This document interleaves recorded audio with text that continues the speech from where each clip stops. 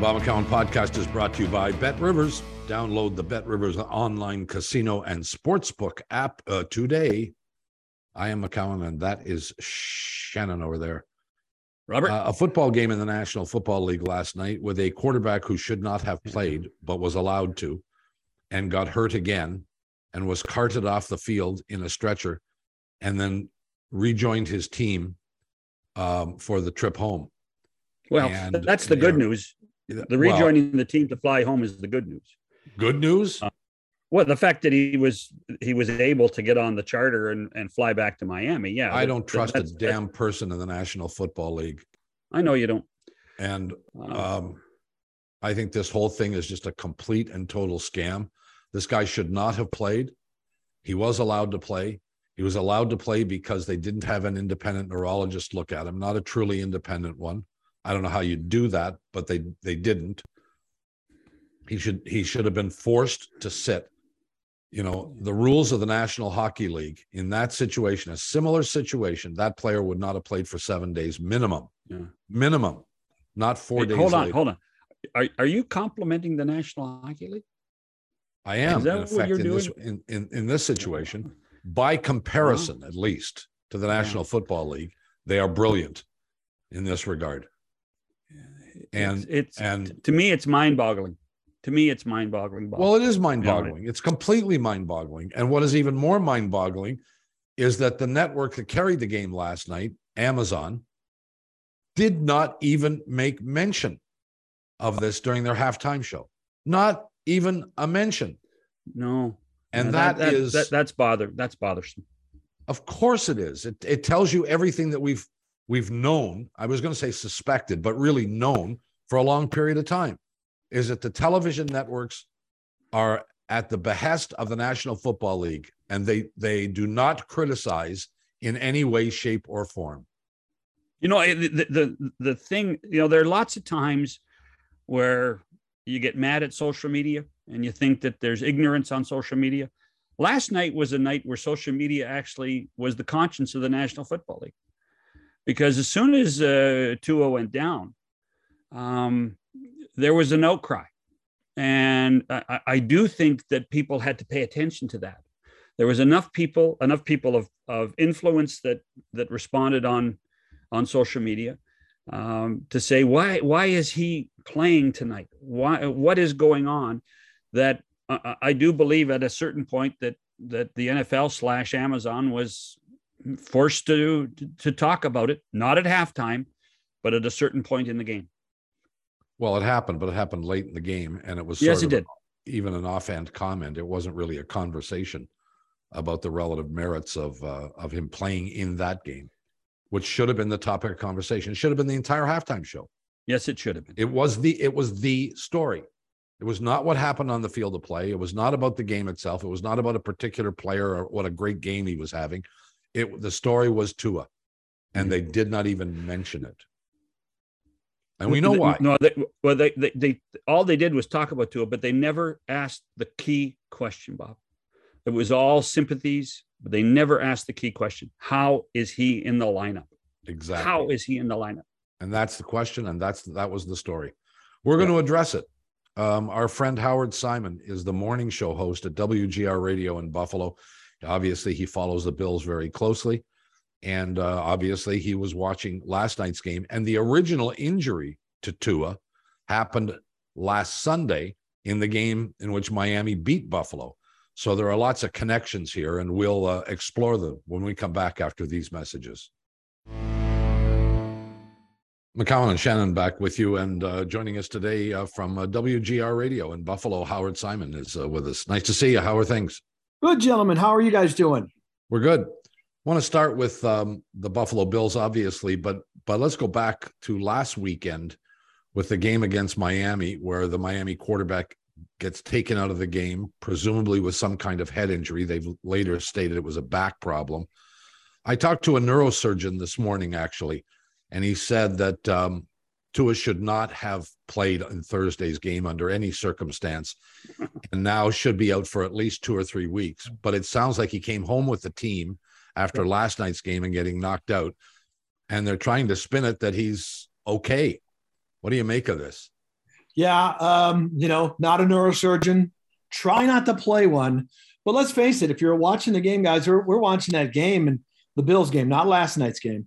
So he gets shoved, right? He hits the ground. His head, we see the replay. His head goes in the turf. When they show him live getting up, trying to walk, and he's wobbly and all that stuff, maybe we don't think about it as much with football. How many times have we seen a hockey player try and skate off the ice when he just suffered a head injury and they can barely stand and make it to the bench? So, I wanted the Bills to win, of course. But when Tua is literally fighting to stay up, that's scary stuff. So my thought was, like everybody else, oh my goodness, it's a head injury. He's out. They even said the team released he's questionable with a head injury. I thought, he's not playing again. That's a concussion. When they said he's coming back out and he's on the field and he's taking warm-ups and he's going to play, I was skeptical. I didn't need Thursday night to happen either. I was really – that looked like a guy who had some kind of a brain injury, and what's he doing playing, the rest of the football game? But as well as I do, Howard. It just, paid $1 billion on that, on the, the lawsuit. Yeah.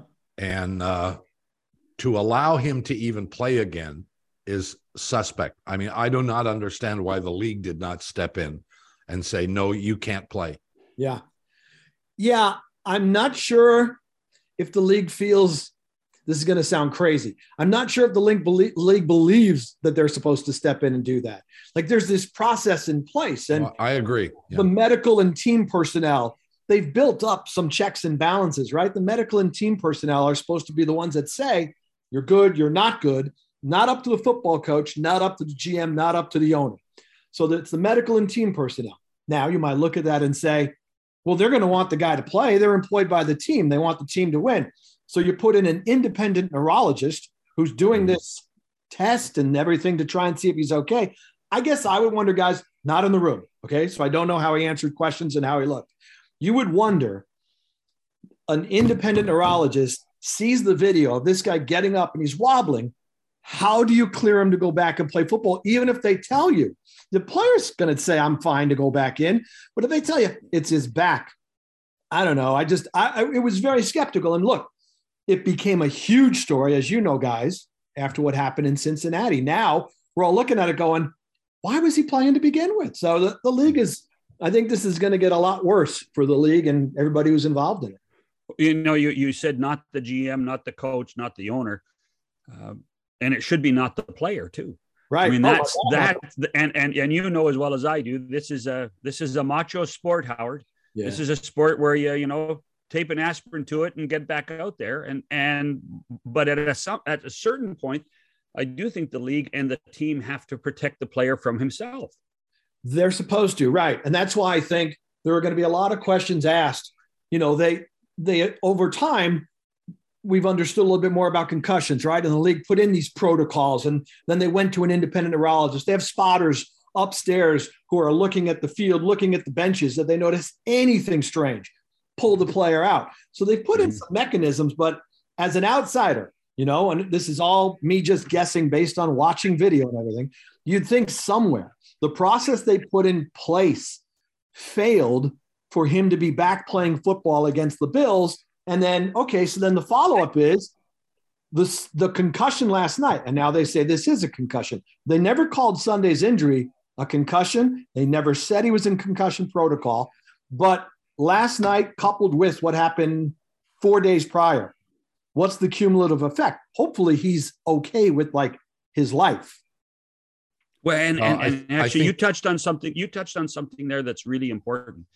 Remember all the controversy about injecting Thursday night games into the schedule. Yeah. This was the short week for this. This happens on Sunday the first time. Obviously Monday's a day of rest and watching tape, but here he is, 4 or 5 days later playing in this game. That to me is such an indictment of Thursday night football being an issue when you have to recuperate. Yeah, I think it makes it worse. Okay. But I still think even if there wasn't, they don't have you guys know the NHL, right? What is it? 7 days symptom free before they even allow you to practice, right? That's right. Yeah. They don't have that in the NFL. He would have been, as long as they cleared him, let's say it was a Sunday game, not a Thursday game. as long as he was cleared, he would have been okay to practice Wednesday of this week. So I think there's a larger issue. The short work week may have made it even worse, fellas, but I think there's a larger discussion of, should he have been cleared? Should he have been playing football? What if there was a Sunday game? My guess is they would have trotted him out on the field for a Sunday game. Well, one of the things that occurs to me, because I don't trust the National Football League as far as I can spit, but, if you allow the medical staff of a team to make those kinds of decisions, you're going to be in some trouble, right? Because they work for the team. They understand what the team wants, sure, and they are the employers. So they are going to do that. So now they bring in an independent guy or group, but they aren't independent. They are hired by the National Football League, who has essentially the same objective. What this league needs to be able to do is figure out a way for independent neurologists to make these kinds of decisions. I'm not sure how you do that, because they have to get paid by somebody. Either that, or as you suggested, have a minimum number of days that a player has to sit out. Yeah, I guess we were talking about that this morning. Like, what's the next step? Okay, they have protocols. They worked in this independent person. So if the system still failed, if they determine, and by the way, the Players Association is still investigating the Miami Bills game and wondering why he got back out on the field. So if they determine the system failed, what's the next step? Is the next step, do you put in a black and white policy that says, if you don't have correct functions, if you're wobbling, if you're woozy, you just don't play that game. We err on the side of caution. You don't play no matter what, even if you tell us it's my back, I feel fine. And you get them out, and then you go through a full set of examinations the next day, the day after, what have you. This sounds like an Oliver Stone movie.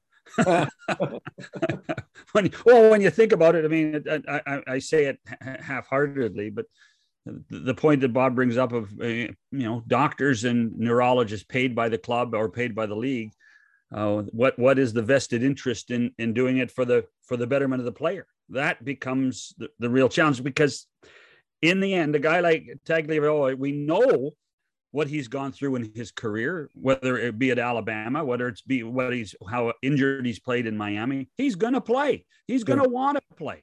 That's the bigger issue. Protect the player from himself. Yeah. Rather than worrying about point spreads and wins and losses. Yeah, and that's why they put the system in place. But again, at least in this instance, it looks like it broke down. And two guys, I don't know about the Maple Leafs history with concussions, but here in Buffalo, when it comes to hockey, we've seen a lot of stuff. There was Kyle Oposo, there was Tim Connolly, there was Pat LaFontaine, and we've heard stories over years, I'm sure you have as well, about when these guys get these concussions and maybe repeated concussions, multiple concussions, how, light hurts, noise hurts, like they have to sit in the dark room for X amount of days, and then they're dealing with depression and all these other health issues that are obviously more important than whether or not you play the next game. So I think it's, they've gotten better in terms of understanding the significance of concussions, but you must be, Bob, I'm with you. I generally don't trust leagues. It would be hard not to be skeptical at the end of the day and look at this and go, it's a meat market, get the guy out there. And if you can't play, next guy up, which is, a terrible place to live. Yeah, and I mean, look, I must say this. I don't say it very often, but I think the National Hockey League has done a much better job with concussions than the NFL has. I think I'd feel safe in the National Hockey League if I was concussed, or there was speculation I was concussed. They have protocols in place that mandate that you have to sit out until essentially you're given a full clearance, and that could be a few days. It could be many months. I have no confidence in the National Football League based on what happened this past week, both in the Buffalo game and then again on Thursday night. Just no confidence that anybody is protecting this kid. And he may pay for it with the rest of his life. Yeah. Yeah, and Howard, at least again, guys, too, at the NHL, right? Correct me if I'm wrong. If you go into concussion protocol in that window of 7 days, if you experience a setback, they reset the clock, right? That's right. Yes. So, you're not going back, and you're not even going back to practice until nothing happens for 7 days. In the NFL, they do not have that protocol. Yeah. And that speaks to the value of a 17 game schedule. Unfortunately, it speaks to, when you're playing 82 games, that becomes a much more important issue, that you can take you're forced to take games off. Forcing a player in the NFL to take games off is a red lights and red checks all over the place for, as you said, teams, owners, coaches, managers, and the player himself. So that becomes a problem. I'm curious. I did not see Sean McDermott's press conference on Monday or Tuesday. Did he make any references to the Tua stuff in the Miami game, or did he play the team game? Well, I'm trying to recall, because I watched the Zoom call. I'm not even sure if it came up because of the loss, the injuries, everything that's been going on with the Bills. I don't know that he was even asked about what happened with Tua and him coming back in the game or anything like that. Let me back up for a second, because I want to make sure I didn't mention this, and I got to make sure. The NFL actually does have, there's like a 4 or 5 step process. I know we went through this a few years ago when Mitch Morse, who's had multiple concussions, the Bills center, had a concussion in training camp. There actually is a step 1, step 2, step 3. When you're cleared to return, how they ramp up and how you gradually come back. So they do. I didn't want to make it sound like the NFL has no rules in place. They do, but I don't think they have anything close to the NHL which says got to be clean for 7 days. If you have a headache or anything, you go backwards. But yeah, John, I don't remember him actually getting specifically asked about it. And I don't know that Sean McDermott, he's very close to the vest. He doesn't typically like to, take a stance on something like that, like a league issue. I'm not sure that he would even, address it. The NHL did go through this, because the moment you say the word a player has a concussion, there are triggers and switches that occur that, they have to do it. So remember, Howard, we went through this in the NHL. He didn't have a concussion, but he had concussion-like symptoms. And so, everybody tries to fudge to the line and not go over in order not to penalize their team and the player. But, the severity of head injuries these days and basically what we've learned, what would you suggest, in the last decade, changes so much of this. Yeah. And we're so much more aware of what goes on. There's no arthroscopic surgery on your brain that can help you play the game. There is on your shoulder or your knee or anywhere else. And we just don't know how to manage these things very well still. And that's the big issue. Right. Well, they're not erring on the side of caution, the National Football League. That's the problem. No, I agree with you, Bob. I agree. Well, John, Roger Goodell's got to have 16 phone calls this morning. Roger's got to be on the phone. It's 17 games. You take a hockey player out for a week, it's not the end of the world. Not only is it 17 games, but what position are we talking about? This wasn't the third string linebacker. This was a quarterback, and that is the most important position in the game, which would add to anybody's skepticism that maybe they looked the other way and said, we got to get this guy back out on the field. I don't think there's any question about it. We understand that the National Football League is more a business than it is a sport. And the business says, play everybody as often as you can, and especially the big name guys, especially the quarterbacks. I mean, that's a key position. I don't know that if this was a second string middle linebacker, we wouldn't be paying the kind of attention that we are to it. Right. But at the same time, would the National Football League react differently? Would they be more inclined to be protective of that player than they would a starting quarterback on a team that at that point in time was undefeated?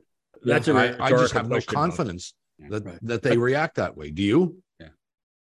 No, I don't. Although I'll tell you, this is I hate to make it sound like we're diminishing the health of a human being. This is a bad look for the NFL. It's a bad visual. What you're going to do is you're going to show highlights of Tua getting whipped around on that sack and being taken off on a stretcher. And the next highlight you would show would be, oh, by the way, 4 days earlier, look what happened to him. And here's Tua wobbling while he's trying to stand up on the football field.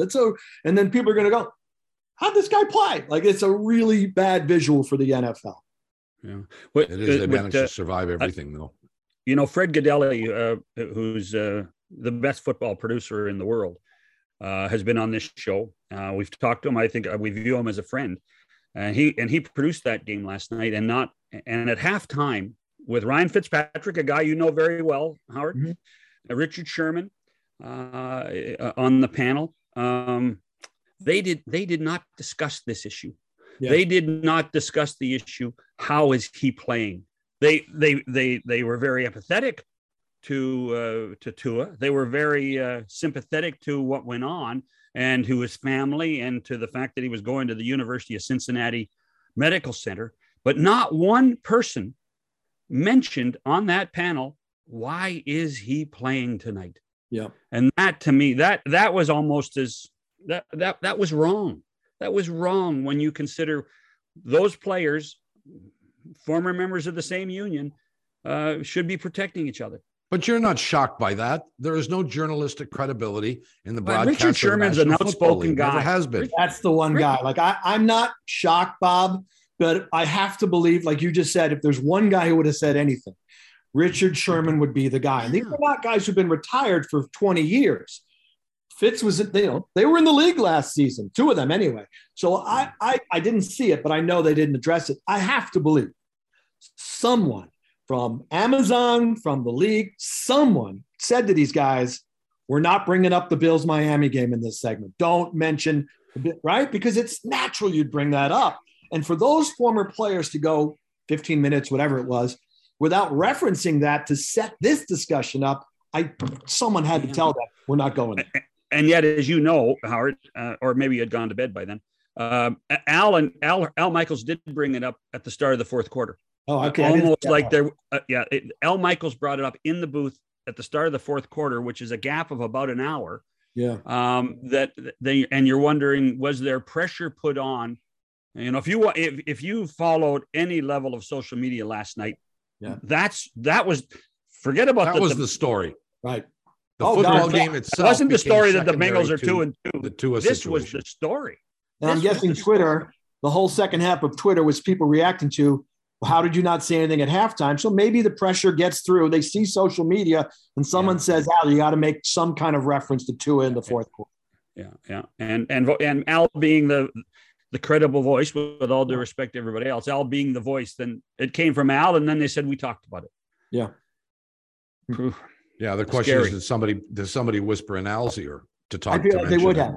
I feel like I'm sure the league would have seen. I mean, former players are calling the league out on Twitter last night in the second half. I'm sure the league sees this and says, okay, now what do? We can't ignore it completely in the second half.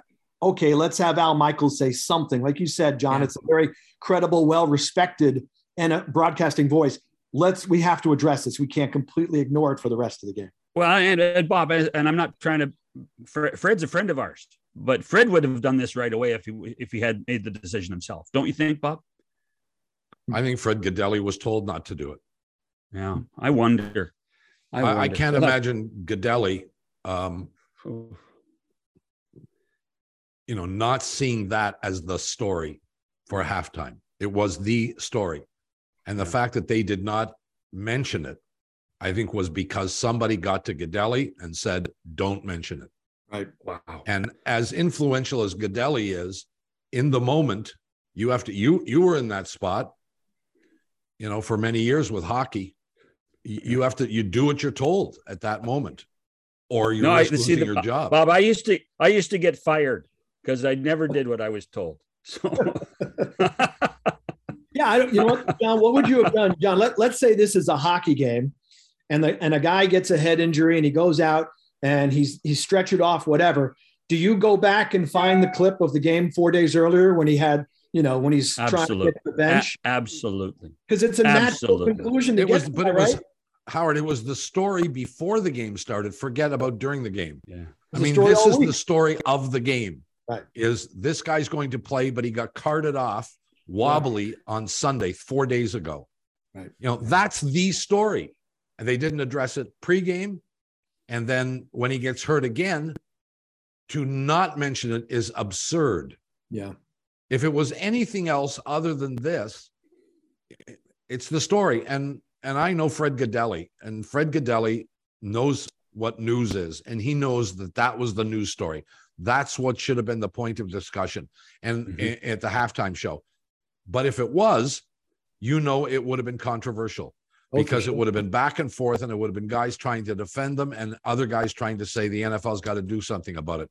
And they are not going to put controversy involving themselves on their own broadcast. And they wouldn't want the focus going away from the game either. They want the focus. Of course. But it already happened. I do think you bring up a really good point. One of you is that, this is Amazon's second game. Yeah. They're the new partner. They're the new kid on town. They want to maintain a great relationship with the NFL, and perhaps there was something elsewhere. I was just, as a viewer, I was shocked that one of those guys, all three of the panelists are hired. Tony Gonzalez was the other one. They're outspoken. They've been outspoken in their careers about other things. Ryan's an Ivy League guy. He's a smart guy. Yeah. And he's close with Tua. He was a teammate of Tua's, obviously, in Miami. Right. In Miami. Actually, he was almost in tears at halftime. Yeah. He's almost in tears. So, but there's something had to be said. Something had to be said, and it wasn't. Well, maybe something was said, and what was said was, don't talk about it. Yeah. I hope you're wrong, Bob, and I hope it was just an error of naivete. Well, it'll certainly be most interesting to see what happens a week from Sunday when Miami plays again, because they're talking about this guy got on the plane with the rest of his teammates and was allegedly fine. Yeah, after being carted off the field. Yeah, that's the story.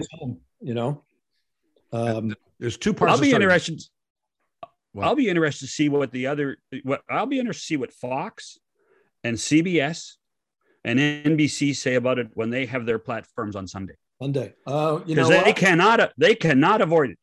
Sure, really? They can. Okay. I will buy you a Tim Hortons coffee.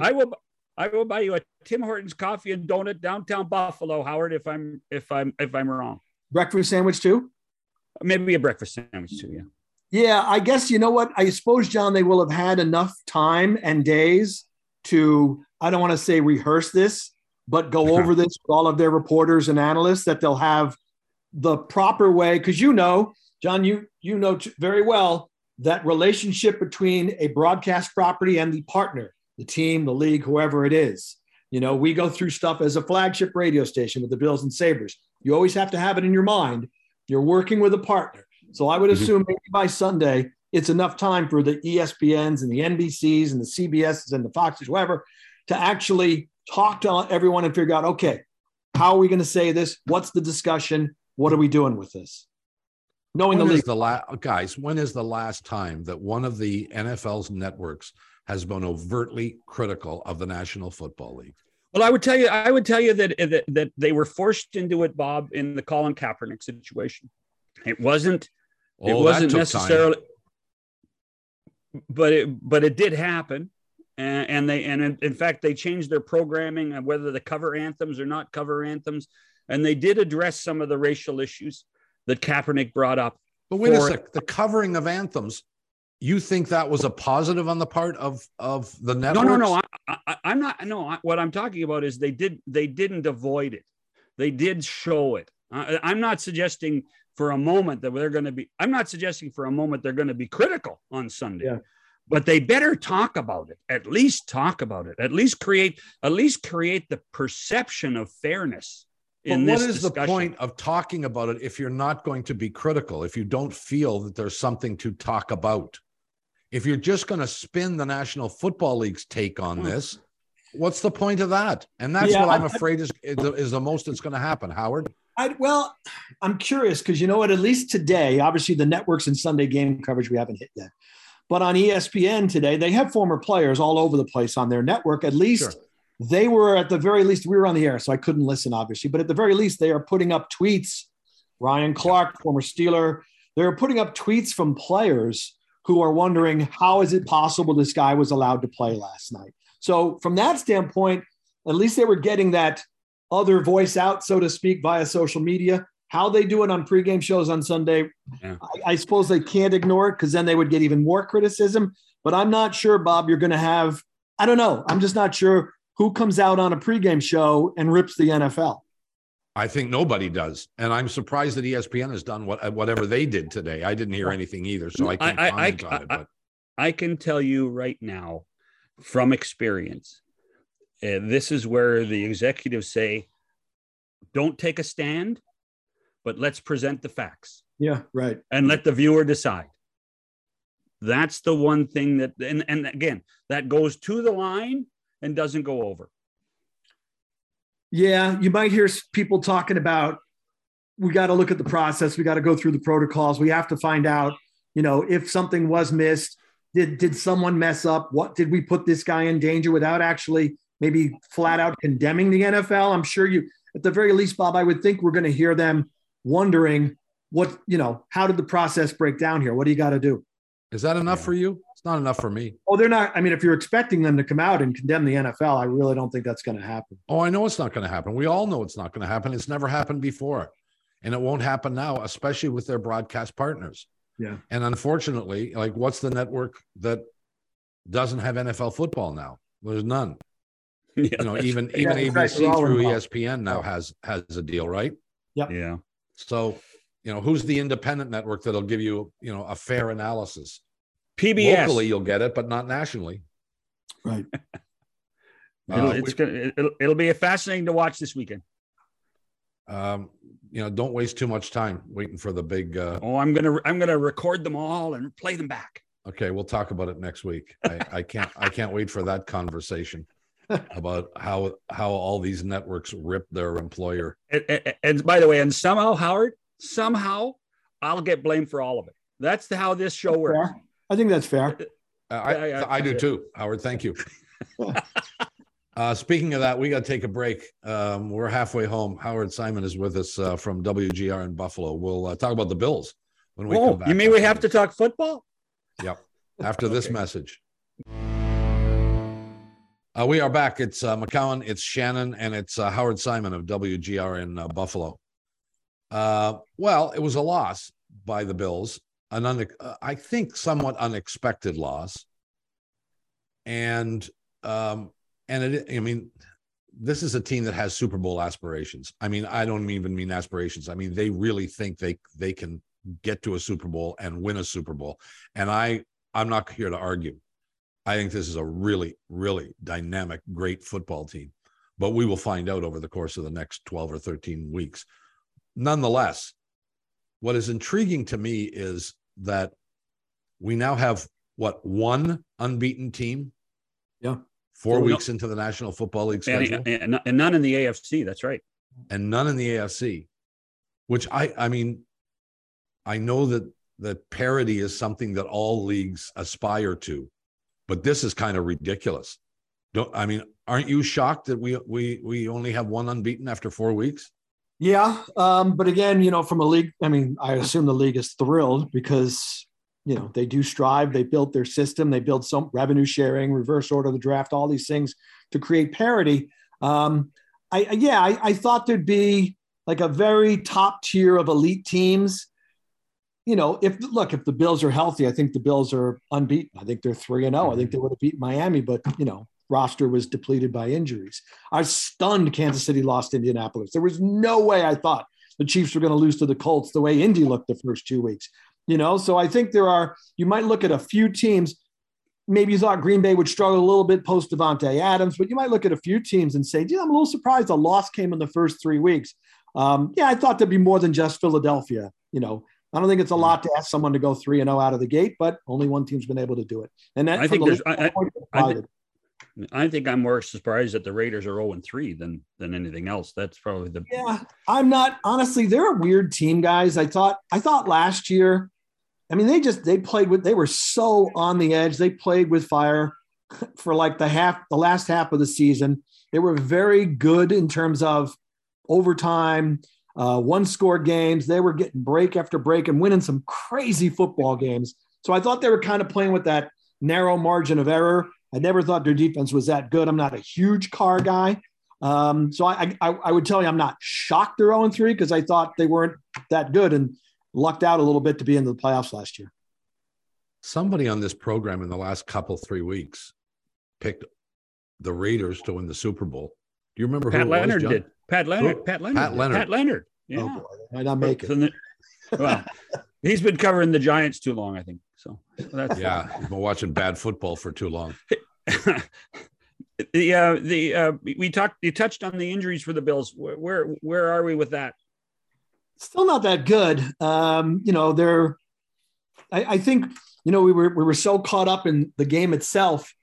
Micah Hyde being out for the year is a big loss for them. I think that's a really significant injury. We still don't know if Jordan Poyer's playing Sunday. We still don't know about Dane Jackson. They're really still beat up in the secondary.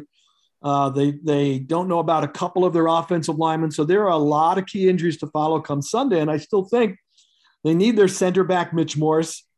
The last couple of weeks since he went down in the Tennessee game, they've had some issues with the center snap, the fake spike that didn't work Sunday at halftime. And I think they might have changed their goal to go play calling because they were honestly worried about a clean center snap. So they need Morse back. That's big. Poyer would be big coming back. Keep in mind, guys, this game, when you think of Baltimore, you might think of like the running game and defense. This is a Ravens team that is thriving on passing the football. They are being driven by their passing offense. So, getting Poyer back, maybe Xavier Rhodes makes his debut already. Maybe he starts on Sunday as a Bill, just signed this week. I think the Bills' defense is still beat up in the secondary, and that could be an issue. One thing to keep in mind is weather. They're going to get remnants of the hurricane in Baltimore over the weekend. It's going to rain Saturday. It's supposed to rain throughout the game Sunday, so we'll see how that plays in the passing game. But the Bills need Morse back for sure on offense, and it'd be nice to have Poyer back because he's with Hyatt out. Poyer becomes even more important at that safety spot. Which is more important to the Bills, offense or defense? Can they win with if the defense is hurt and suffering? Is the offense good enough to overcome that, or is it the other way around? I think the offense is good enough to overcome that. You might look at it and go, well, what happened in Miami? Well, again, how many injuries? The problem with Miami was not only 4/5 of the starting secondary were out and your best interior pass rusher, Ned Oliver. They still could have, would have, should. They got 500 yards of offense in the game. They just couldn't get in the end zone. So this offense is good enough to carry them. But they're down 3 offensive linemen in the game the other day, and eventually it catches up to them. To answer your question, yes, the offense is really good. The offense is good enough to carry this team. I'm not sure the defense is that good. If the offense starts scoring 17 a game or 20 a game, I don't know if the defense is that dominant that they could carry this team. The offense can. I was going to say, Bob, didn't the playoff game in Kansas City answer that question for you? Well, because the offense did everything and the defense did nothing. Well, yeah, when they had to. I that's why I asked the question. It's a better defense. I mean, I really do. That is, the Bills spent a lot of time in the offseason. Well, for the last 2 off seasons, guys, trying to make their pass rush better. They ideally wanted to get to a point where they can rush 4 and get to the quarterback and drop 7. This is a very good defensive line. The pass rush is better just by adding Von Miller. This is, for me, there's no question. It is the most talented, deepest defensive line, certainly in the McDermott Bean era, maybe even going back to the Bills of the 90s.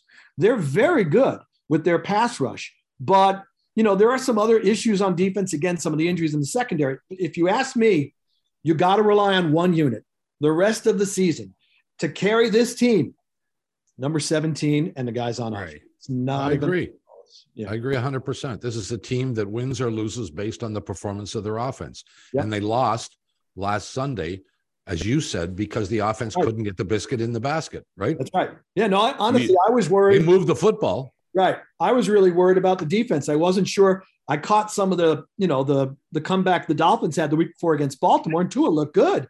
And they had Tyreek Hill and they have Jalen Waddle. And I'm thinking, who the heck in the secondary is going to stop these guys?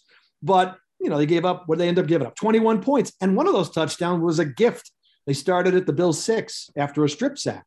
Right. So the story of the game was the defense, for me, held up better than I thought they were going to. The Bills lost the game because the offense moved the ball, got into red zone, got inside the 5, and they couldn't get touchdowns. Does that reflect on the lack of the running game at all, Howard? I don't think so. I mean, sure that, this isn't a great running team. It hasn't really been. It doesn't need to be, quite honestly. But if you look at the game the other day in Miami Sunday, so look, Gabe Davis has a touchdown, to the Dolphins' credit. They break it up. The defensive back knocks the ball out, but that's a touchdown. The Bills had the go-ahead score right there, and Isaiah McKenzie, he's wide open in the end zone. They call a pass play. It works. And for whatever reason, Allen throws a bad pass. Maybe his right hand was hurt at that point. So they had plays there that were created by the passing game. For different reasons, they were not able to finish those plays. I don't think it's an issue from the running game. Well, some would say you're better off to lose in week 4 than lose in, or week 3 than lose in week 15, 16, or 17. Because that may have a longer effect on you. So, going undefeated is so difficult. It's not impossible, as we know, but it's once or twice in a lifetime, really, is what you're talking about. So you're not going to win every game. You're going to lose you're going to stub your toe every now and then. Yep. And this is a game, you're right, they lost, but it was a game I think they should have won and could have won very easily. Yeah. They just didn't. Yeah. So move on. The nice thing is, like you think about last season, remember when the Bills lost the crazy hurricane gale force winds game here with New England, they were behind in the division late in the season. They lost to the Patriots, lost to the Bucs. They were behind New England. So they didn't have a lot of room to come back, and they were able to. The saving grace of losing in week 3 is you got 14 more games in terms of, the division race, the 1 seed, all that other stuff. Speaking of the division race, wow, has the complexion of the AFC East changed, huh? It's just, I mean, when you think about New England is an afterthought now, assuming Miami can still put it together, whether it's Tua or Teddy Bridgewater, who knows? And the Jets are the Jets. But I mean, Buffalo is by far the cream of the crop in the division, aren't they? Yeah, it's a nice place. Is this the portion of the show where we cry for the Patriots for 5 minutes, or we're not? No, we don't. Not even a little bit. Excellent. Good. All right. I just want to make sure. Yeah, they are. Although I would tell you, I thought Miami was a good team anyway. The only question about Miami and whether they could contend for the division, of course, was how's the quarterback going to look? Right. And prior to getting hurt, he was playing well. The new coach brings in this system, and it looks like it's working really well with his quarterback, with their pieces. They have, I think, a good defense. So the question is for them now, again, talking just football, not taking into account the concussions and everything. The question for them will be how healthy is their quarterback. And I don't know if Bridgewater would execute what they put together for a game plan as well as Tua Tagovailoa does, because I think he's a good quarterback, guys. And I wasn't sure he could pull it off. He was prior to the injury. So I would have told you Miami was going to hang in there in the division longer than I would have anticipated, but everything's kind of up in the air now. We'll wait and see what's going on with Tua. Yeah, but Miami still, at the end of the day, Bridgewater got beat by Cincinnati. Yeah. And I didn't watch the whole game, but what I did see, I don't think Cincinnati yet this year has looked like the Bengals of last year. Do you? No, not yet. And that's its own little puzzling story. You were talking about, are you surprised about, there's no undefeated teams in the AFC. I didn't pick the Bengals to win their division. I picked Baltimore, but I think a lot of people are surprised their offense is struggling. They just don't look as good as they did during that. Well, I was going to say the run. Their playoff win in Tennessee wasn't that great, but Kansas City and getting to the Super Bowl and all that, they look like something's off in their offense at this point. Well, yeah, there is something off. I mean, I look at, you want ridiculous, but for a 2-minute collapse against the Jets, the Cleveland Browns would be 3-0. Yep. And who would have thought that at the beginning? No, not with Jacoby Brissett, right? Not with him as quarterback. You're right. Before we let you go, lots of excitement about the Sabres. Yeah, it's kind of weird, I mean, football season starts and it kind of dominates everything. But I think people were feeling good about the Sabres, guys, because I think there's a genuine sense. We always hope beginning of every season, right? But I think there's more of this has a legitimate feeling that they're trending in the right direction. Mm-hmm. They've got the right coach. people believe in the coach like they haven't believed in since probably Lindy was here. I think there's more belief that the front office knows what it's doing. The way some of the young guys were coming along last year, the promise they showed, it looks like they've got some other good prospects coming up. Some might be here this season, like Quinn and or Paterka. So yeah, I think people are excited, not necessarily expecting playoffs, but at least expecting a team that could play meaningful hockey games in the last month of the season. And that hasn't happened around here in a long time. And I'm just curious, what is it like not to talk about Jack Eichel for a month and a half? Yeah, that was, oh my goodness gracious me. Boy, what soap opera that was. It's amazing, really, when you think about it. And you in return, you get some bright young talent, and you get a guy that wants to play in Western New York. I mean, Alex Tuck wants to play for the Sabres. Really, yeah, and he was fun to watch last year. That's a revelation. And no Jack Eichel and no underlying tones of what's wrong with Jack, or is Jack being cantankerous. That's getting rid of the big black cloud. Yeah, I didn't check when single game tickets went on sale. I was kind of figuring the Vegas game here would sell out, maybe even before the Leaf games, guys. I'll have to check the secondary market to see which ticket is going for more, Leaf games or the Vegas game here. I mean, what do you two guys think? What's the prognosis for this Buffalo team? A better performance than last year, but not the playoffs? I don't think so. I mean, they had 75 points. They'd have to make it unless one or two teams plummet. And you guys tell me who's the candidate. I've been waiting for Boston to fall off the cliff for years now. We all have, yeah. And Pittsburgh.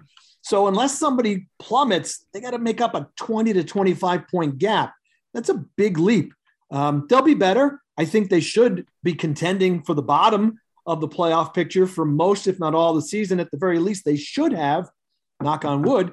I think they'll get better goaltending this year than they have in recent years. So I do think they'll be in contention. I just don't know about, making that big a jump to get into a wild card spot. And this division is still, pretty good. The teams ahead of them in the division. Yeah. Put it in perspective. We talked about this the other day, Bob, is that all 8 teams in the East had 100 points, had 100 points to make the playoffs. Right. It's going to be difficult. And the other teams that Buffalo has been compared to in the last couple of years, Detroit and Ottawa, have both improved too. So I was going to say, who do you think is the better team this year, Ottawa or Buffalo? I think Ottawa. And I think Ottawa right now. And I think to me, it'll be based on the goaltending. To me, it'll be based on the goaltending. The Sabres I think they're putting a lot of stock in Comrie for now, because if I had to guess, they're going to want Ukko-Pekka Luukkonen to play as much as possible. I doubt that would be here. So he could go to Rochester. They ride Comrie. They have Anderson for, 15, 20 games or whatever. And I think it'll give them a little stability between the pipes. Good point. Yeah, that's you're not wrong. We'll find out soon enough whether that battle, there is a battle between Ottawa and Buffalo, and whether either of them are real contenders for the postseason. We hope so. You could use a postseason hockey team, I can imagine, in Buffalo. Well, Howard hasn't had it in his lifetime. Hockey, has he? Postseason. What is postseason? What is this thing you speak of called postseason hockey? It's hockey during golf season, is what it is. Okay, I got you. Yeah, hockey after the Masters. Yeah. Really? What a concept. Yeah, it is.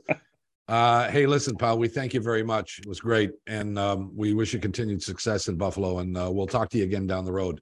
Thanks, anytime, pal. Nice to see you guys again. Be safe. Howard Simon of WGR in Buffalo. We'll come back and wrap it after these messages. McCowan and Shannon back with you. Again, our thanks to Howard Simon for being with us. Enjoyed it very much. Yeah, while he likes that Sabre goaltending too much, but that's okay. While most of us were watching NFL football last night, the Toronto Blue Jays backed into the playoffs, which is great that they couldn't celebrate. I'm happy that they didn't have a chance to celebrate getting something that they didn't earn. You think they put the goggles and champagne on in Baltimore? You think they did that? Did they go down to into a ballroom and shake things up?